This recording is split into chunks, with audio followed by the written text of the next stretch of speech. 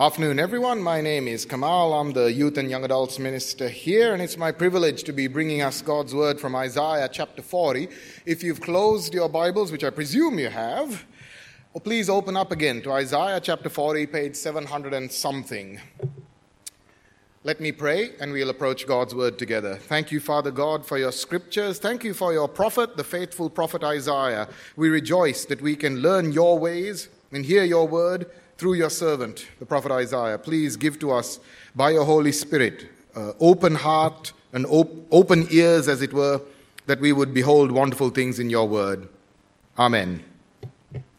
Well, isn't it good that it's school holidays? Because it's an opportunity for us to get nice and comfortable and enjoy life. Perhaps if we're a beach kind of person, like Kelly showed in the kids' talk, maybe we can go to the beach, or we can go to the Blue Mountains. We can go to one of those really nice hotels or motels, like I think it's the Carillon in Katoomba, and luxuriate there in comfort, getting all of our needs pampered to. And in fact, it's the perfect time of year to go on a holiday and get comfortable, because the weather has improved. At last, autumn is here, and it's not too hot, it's not too cold, it's just, well, comfortable. In fact, look, the goal of life is to be comfortable, isn't it? We want to have a nice, comfortable house with climate control, air conditioning, so that it doesn't matter how hot or cold it is outside. We can be perfectly comfortable. And we want to have the grass on our lawns manicured so we can walk with bare feet. Wouldn't that be comfortable? And we want our furniture to be just right. I'm not sure if electric blue is quite the thing for you. It might be an uncomfortable color, but whatever suits your fancy, comfortable furniture that makes us fall asleep while we're soothed to nice, comfortable music. But look, it's not just stuff, it's not just things. We want to have comfortable relationships, to be confident that our friends and family, that they love us and they care for us, and we're in good relationship with them. And we want to be confident that our boss at work is happy with our performance. We want to be comfortable with him and comfortable with our work colleagues, that they trust us and we're good to work with them and they're good to work with us. In fact, even the Bible wants us to be comfortable. Yes, sir, because that's what Isaiah chapter 40 verse 1 says, isn't it?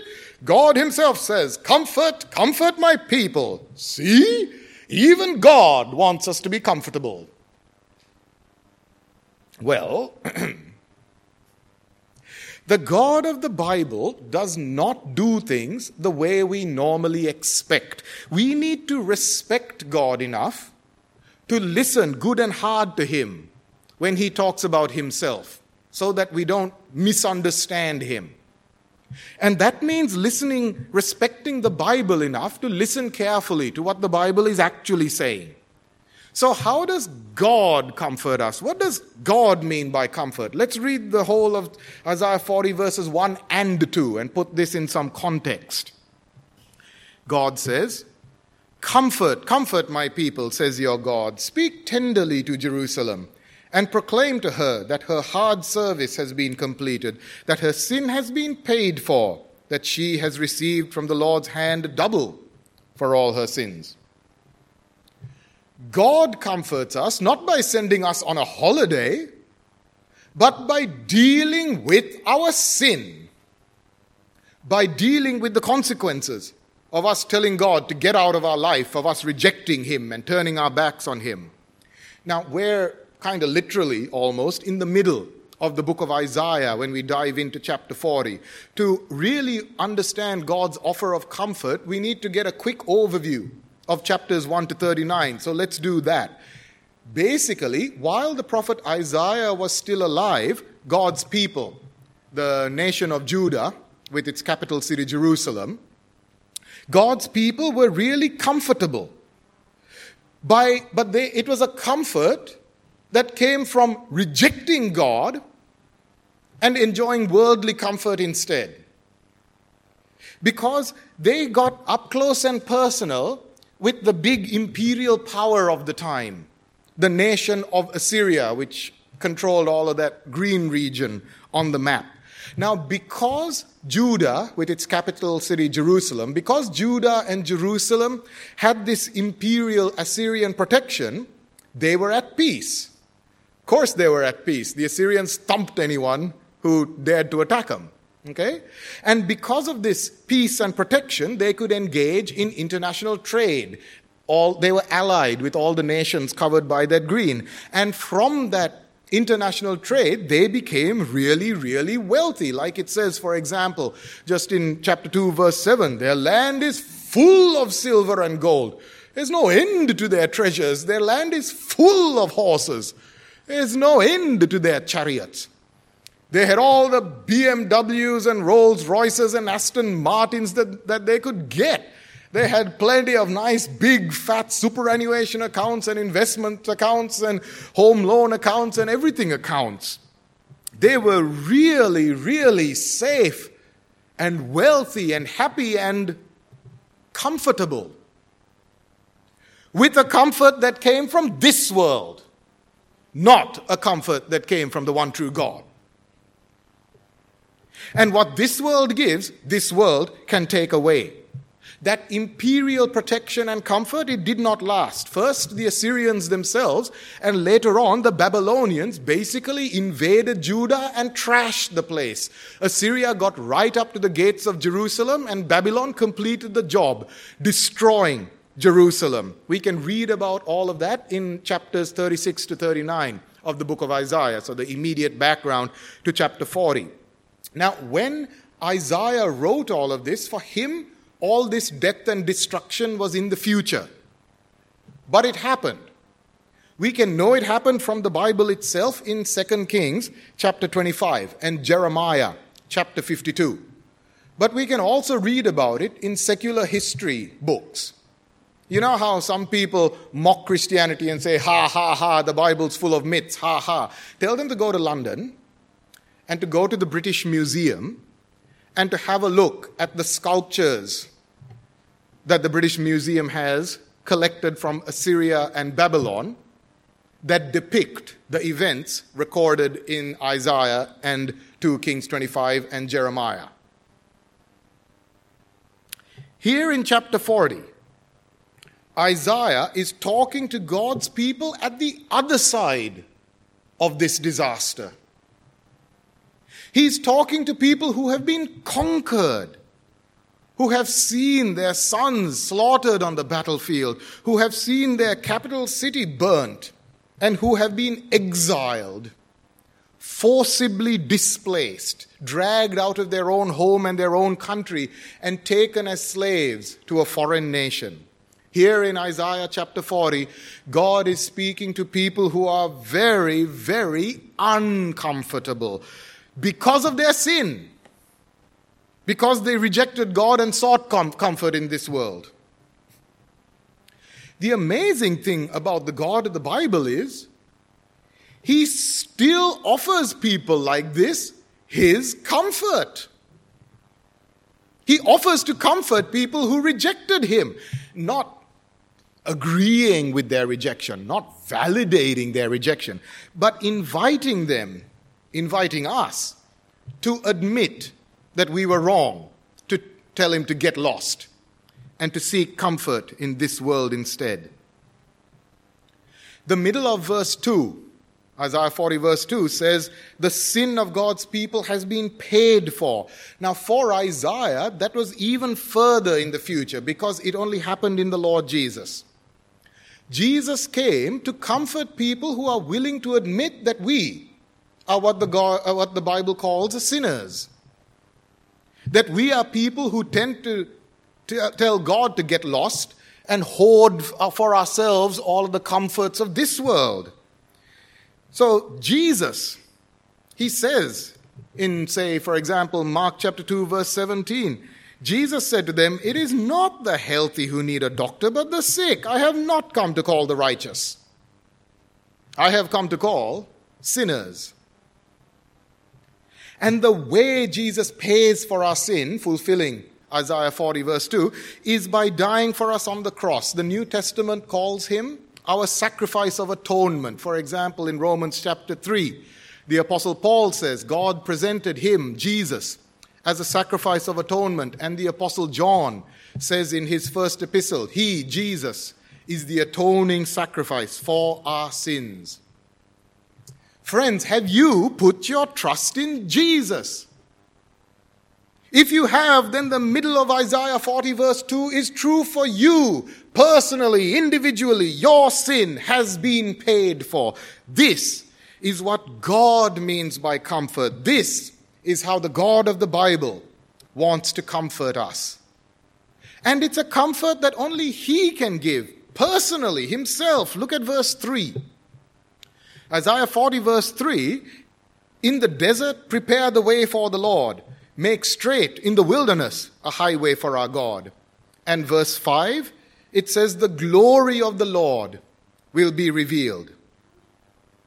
Now, in the Bible, when you see the name Lord, the word Lord in capital letters, capital L-O-R-D, it's the personal name of God.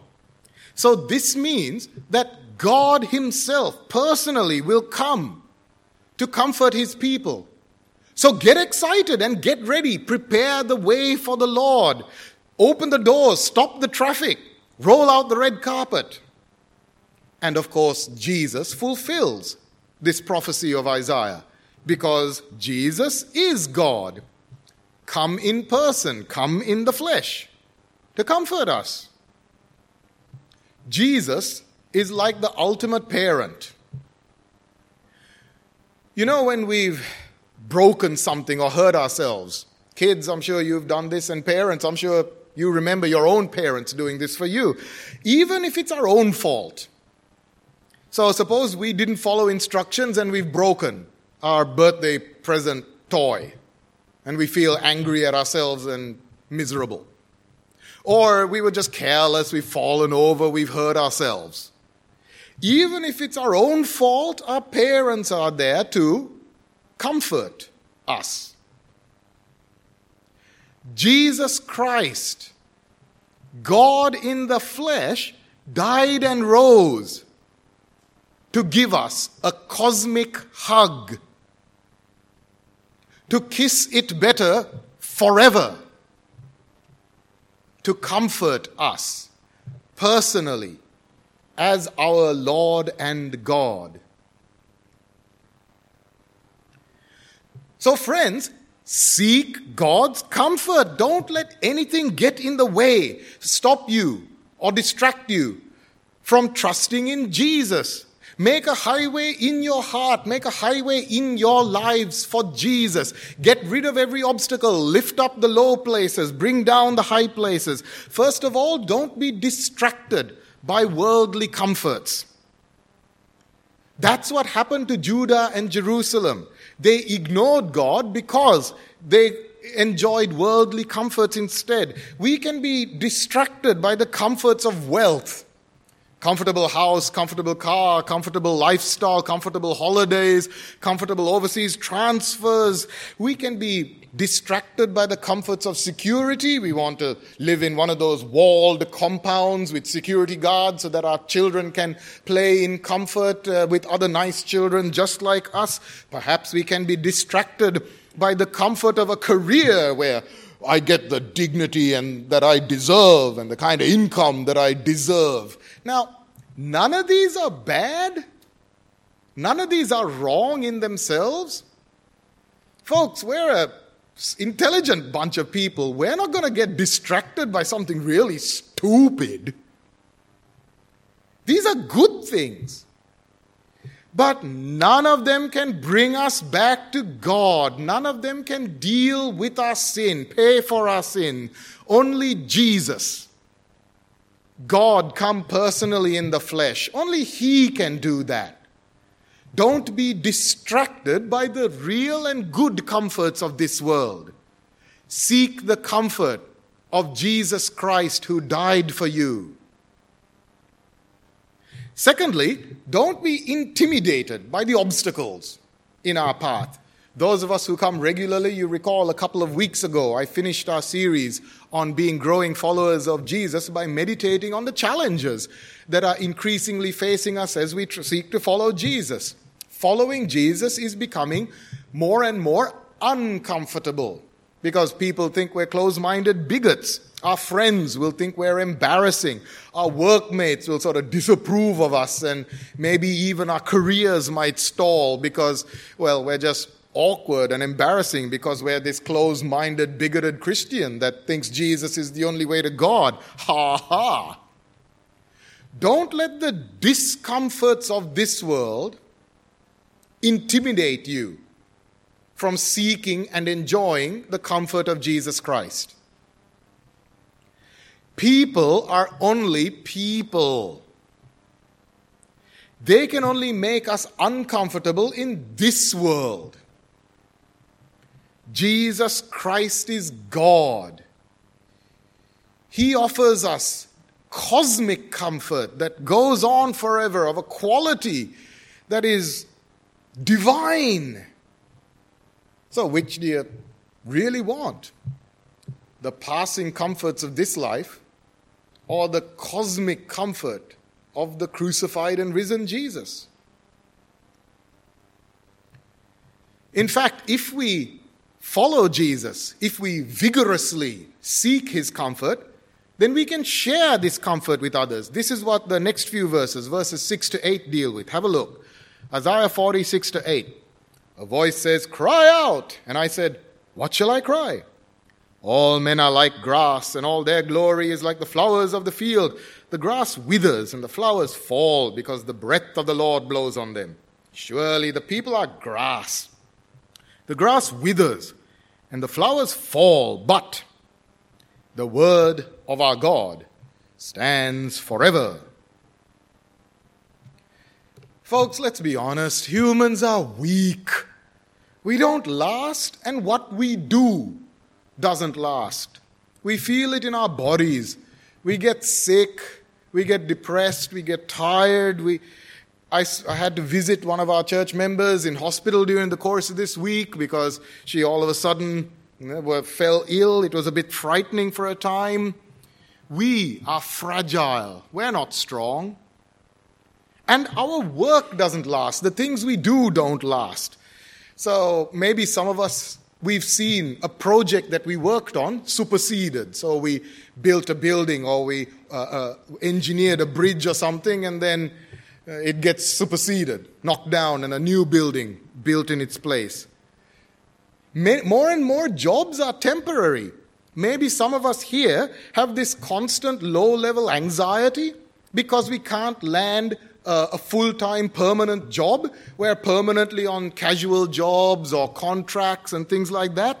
And so we may have this constant low-level stress of will we have enough money to pay the bills and pay the rent. And speaking of rent, perhaps we or some of our friends and family, we've given up on ever being able to own a house because we don't have a stable enough job to get a mortgage.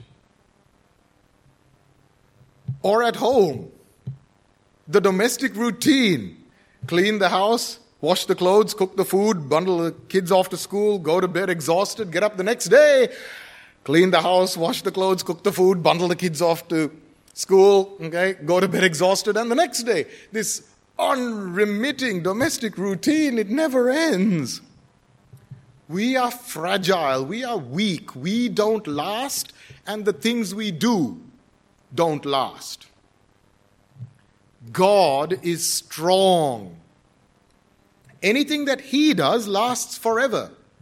And Jesus Christ, God in the flesh, he demonstrates, he establishes God's strength in a way that could actually have been seen. And if we were there, we could see it. We could experience it. Because not only did Jesus die, he rose from the dead and lives forever. The risen Lord Jesus can never get sick. I'm never going to have to visit him in hospital.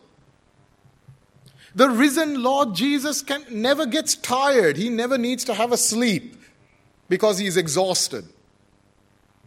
Nothing and no one can overcome him. Everything that he builds lasts forever. He is unconquerable. And he offers to share this life, this eternal, resurrected life, with us. All we have to do is take hold of the message about him, what the New Testament calls the good news or the gospel. Have a look at how the Apostle Peter describes it in 1 Peter chapter 1. In verse 3, Peter says that the Father has given us new birth into a living hope through the resurrection of Jesus Christ from the dead. How can we get this new birth? How can we share Jesus' risen eternal life? Well, the way we get this is by hearing the message about Jesus. Peter calls it God's word. So in verse 23, you have been born again, not of perishable seed, but imperishable, through the living and enduring word of God. Do you see there how Peter says, Jesus himself, he is risen from the dead, he can never die.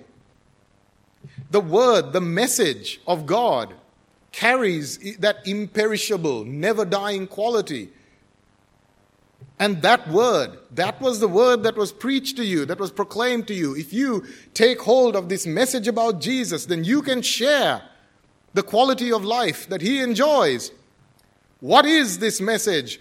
What is verse 24 that lies between 23 and 25? All men are like grass. Their glory like the flower of the field, the grass withers, the flowers fall. The word of our Lord stands forever. Peter quotes Isaiah. This is Isaiah's good news, the gospel, which Isaiah, not comprehending perfectly himself, he foretold the resurrection of Jesus himself. And he, as it were, pre-evangelized his people to give them comfort. Friends, sickness and disease do not have the last word. Obsolescence and decay do not have the last word. Death does not have the last word. God Almighty has the last word, and his last word is the gospel of the risen Lord Jesus. Enjoy it. Take hold of it. If we seek God's comfort, we can share this with others. We can stand in the shoes of Isaiah the prophet and tell people the living and enduring word of God, the gospel. The domestic routine may be never-ending, but teaching children about Jesus, that will last forever. God promises to work through us reading the Bible with our children, teaching our children from the Bible, praying with our children, praying for our children, modeling godliness to them. God himself promises to work through all of that, to bring our children to know and enjoy the life of Jesus himself. Our jobs may be unstable, but the risen Jesus offers us stability forever. In fact, the risen Jesus offers us work worth doing, telling people the message of eternal life in him. Not a job just reserved for professional paid ministry staff. Everybody, we can all stand in the shoes of Isaiah. Take the opportunity in this uncomfortable, difficult world of talking with people about the comfort, the strength, the confidence you find with Jesus. Talk with the people when they ask, why are you a Christian? Why are you such a bigot? When they're trying to make life uncomfortable for you, talk about the comfort we find in Jesus. Just when you're chatting about some of the hardships, the ordinary hardships of life, the job is unstable, whatever. Take the opportunity to talk about the comfort and confidence that we can enjoy with Jesus. And as we share God's comfort, we can enjoy that comfort here and now in this world. Isaiah promised that when God comes, he will come as a shepherd. Read the last verse, Isaiah 40 verse 11. He tends his flock like a shepherd. He gathers the lambs in his arms and carries them close to his heart. He gently leads those who have young. So it's no surprise when Jesus turned up that he described himself saying, I am the good shepherd. The good shepherd lays down his life for his sheep. Let me tell you that even in Jesus' time, this would have been a bizarre shepherd. What kind of shepherd loves his sheep and is willing to sacrifice his life for his sheep? Behold, your God, the God who loves us even though we tell him to get lost, who loves sinners.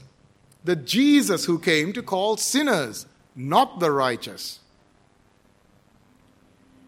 And not only did Jesus die for us, not only did he lay down his life for us, he lives for us forever to comfort and protect us. They, my sheep, shall never perish. No one can snatch them out of my hand, says the now risen Lord Jesus. Remember who Isaiah was writing for. At the time when Isaiah wrote and prophesied these things, the nation of Judah was very comfortable with a comfort that came from this world and rejecting God. Isaiah warned them that God would rip that comfort away, and God did. But here in chapter 40, Isaiah is extending God's comfort to his uncomfortable people, his people who are suffering, ruled by their enemies in a foreign land. To them, Isaiah offers God's comfort in their discomfort. God will protect you. God will care for those who are vulnerable, gently leading those who have young. And it's the same with us. We can be confident that the risen Lord will protect us, even in the midst of a world that is increasingly against him. Enjoy that. Revel in it. Bask in it. Jesus came to give us God's comfort, not to make us comfortable in this world by taking us on a holiday, but to give us the joy and confidence before God that we can know that our sins have been forgiven, that they have been paid for, and to know that we enjoy the eternal, indestructible life that comes from the gospel, the word of God, and the risen Lord Jesus. That is Isaiah's good news. That is the gospel, the New Testament message of Jesus. Seek this gospel. Don't get distracted by anything, and don't let anything intimidate you from taking hold of Jesus. Share this gospel. Take the opportunities to stand in the shoes of Isaiah himself, and do not be afraid. Tell it out and enjoy this good news. Enjoy this comfort in the midst of the hardships of life. You know, this passage, Isaiah 40, verses 1 and 2 in particular, it's such an important passage, it's actually impressed itself into church history. The Heidelberg Catechism, it's a document from the early days of the Protestant Reformation. A catechism is just a fancy word, a Latin word for teaching. A catechism is a summary of Christian biblical teaching. So the Heidelberg Catechism was written for the German Protestant churches in Heidelberg, in Germany. Now, if you were writing in the early days of the recovery of the biblical gospel and you wanted to write a document to teach people what it means to believe in Jesus of the Bible and to really get the focus on the gospel, what passage would you go to? What ideas would you want to bring to the front? Let me show you what the Heidelberg Catechism puts for what they call Lord's Day 1. The very first question and the very first answer, it focuses on comfort. And the answer focuses on Jesus Christ who pays for our sins. It's Isaiah 40, 1 and 2 in the Heidelberg Catechism. One of the early documents of the Protestant Reformation. Folks, I thought we would conclude this evening by using the catechism for what it's meant to. I invite you to stand and let us read this together. I'll read to you the question in red. I mean it. Huh? Stand up. Let's do this. Let's use the catechism as it's meant to be. I'll read the section in red and let us all say to each other the section in blue, the answer. Brothers and sisters in Christ, what is your only comfort in life and death, that I am not my own, but belong body and soul to my faithful Savior Jesus Christ, who fully paid for all my sins with his precious blood. Please take a seat. Let's pray and conclude. Thank you, Father God, that you comfort us. You comfort us with a cosmic comfort, an eternal comfort, because Jesus Christ has died, fully paying for our sins with his precious blood, and that same Jesus is now risen at your right hand. He is indestructible, unconquerable. We pray that you will help us to trust him. Take away all the distractions of anything that might take us away from him. Help us to overcome the obstacles to following after him. Give to us many opportunities to share this good news, for it is indeed news worth sharing. And in all of this, by your Holy Spirit, give to us to enjoy, to rejoice in the comfort that you give, for the honor of your name. Amen.